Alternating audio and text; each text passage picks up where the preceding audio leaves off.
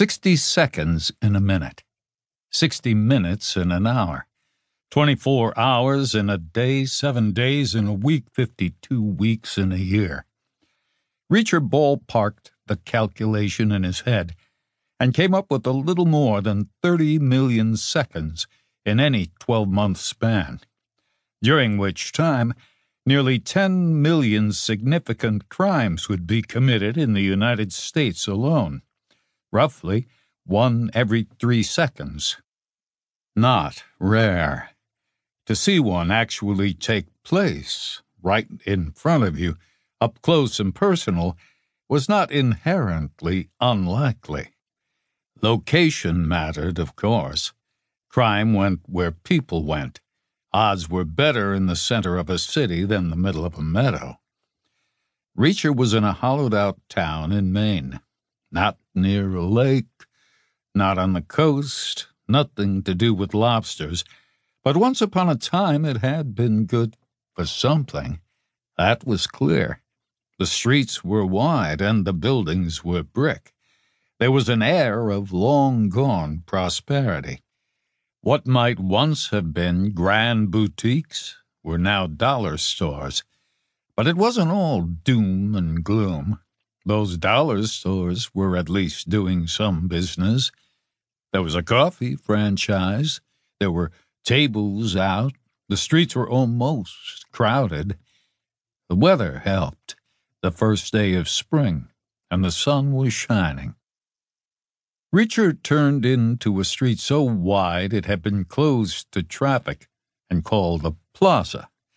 There were cafe tables in front of blunt red buildings either side, and maybe 30 people meandering in the space between. Reacher first saw the scene head-on, with the people in front of him, randomly scattered. Later, he realized the ones that mattered most had made a perfect shape, like a capital letter T. He was at its base, looking upward, and 40 yards in the distance, on the crossbar of the T, was a young woman, walking at right angles through his field of view from right to left ahead of him, across the wide street, direct from one sidewalk to the other.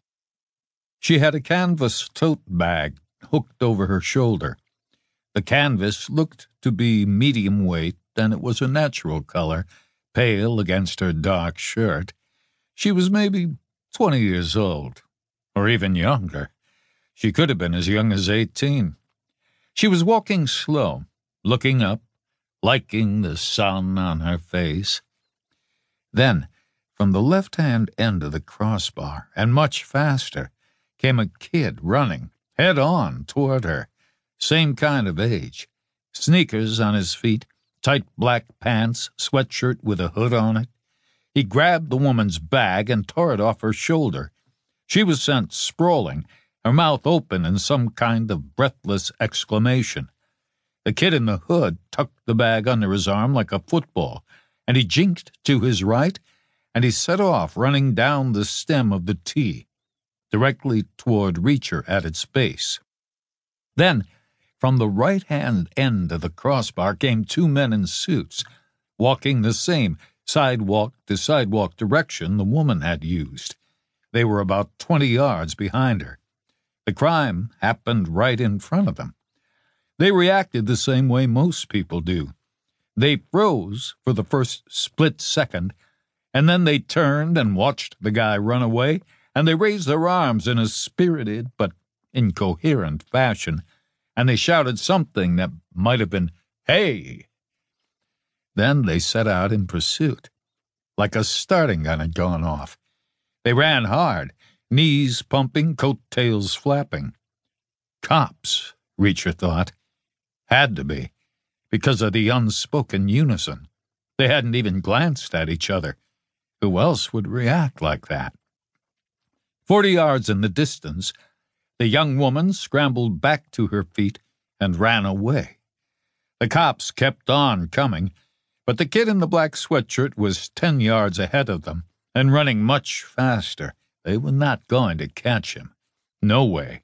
Their relative numbers were negative. Now the kid was 20 yards from Reacher, dipping left, dipping right, running through the broken field, about 3 seconds away, with one obvious gap ahead of him, one clear path. Now, 2 seconds away. Reacher stepped right, 1 pace. Now 1 second away. Another step. Reacher bounced the kid off his hip and sent him down in a sliding tangle of arms and legs. The canvas bag sailed up in the air, and the kid scraped and rolled about 10 more feet, and then the men in the suits arrived and were on him. A small crowd pressed close. The canvas bag had fallen about a yard from Reacher's feet. It had a zipper across the top, closed tight. Reacher ducked down to pick it up, but then he thought better of it. Better to leave the evidence undisturbed, such as it was. He backed away a step. More onlookers gathered at his shoulder.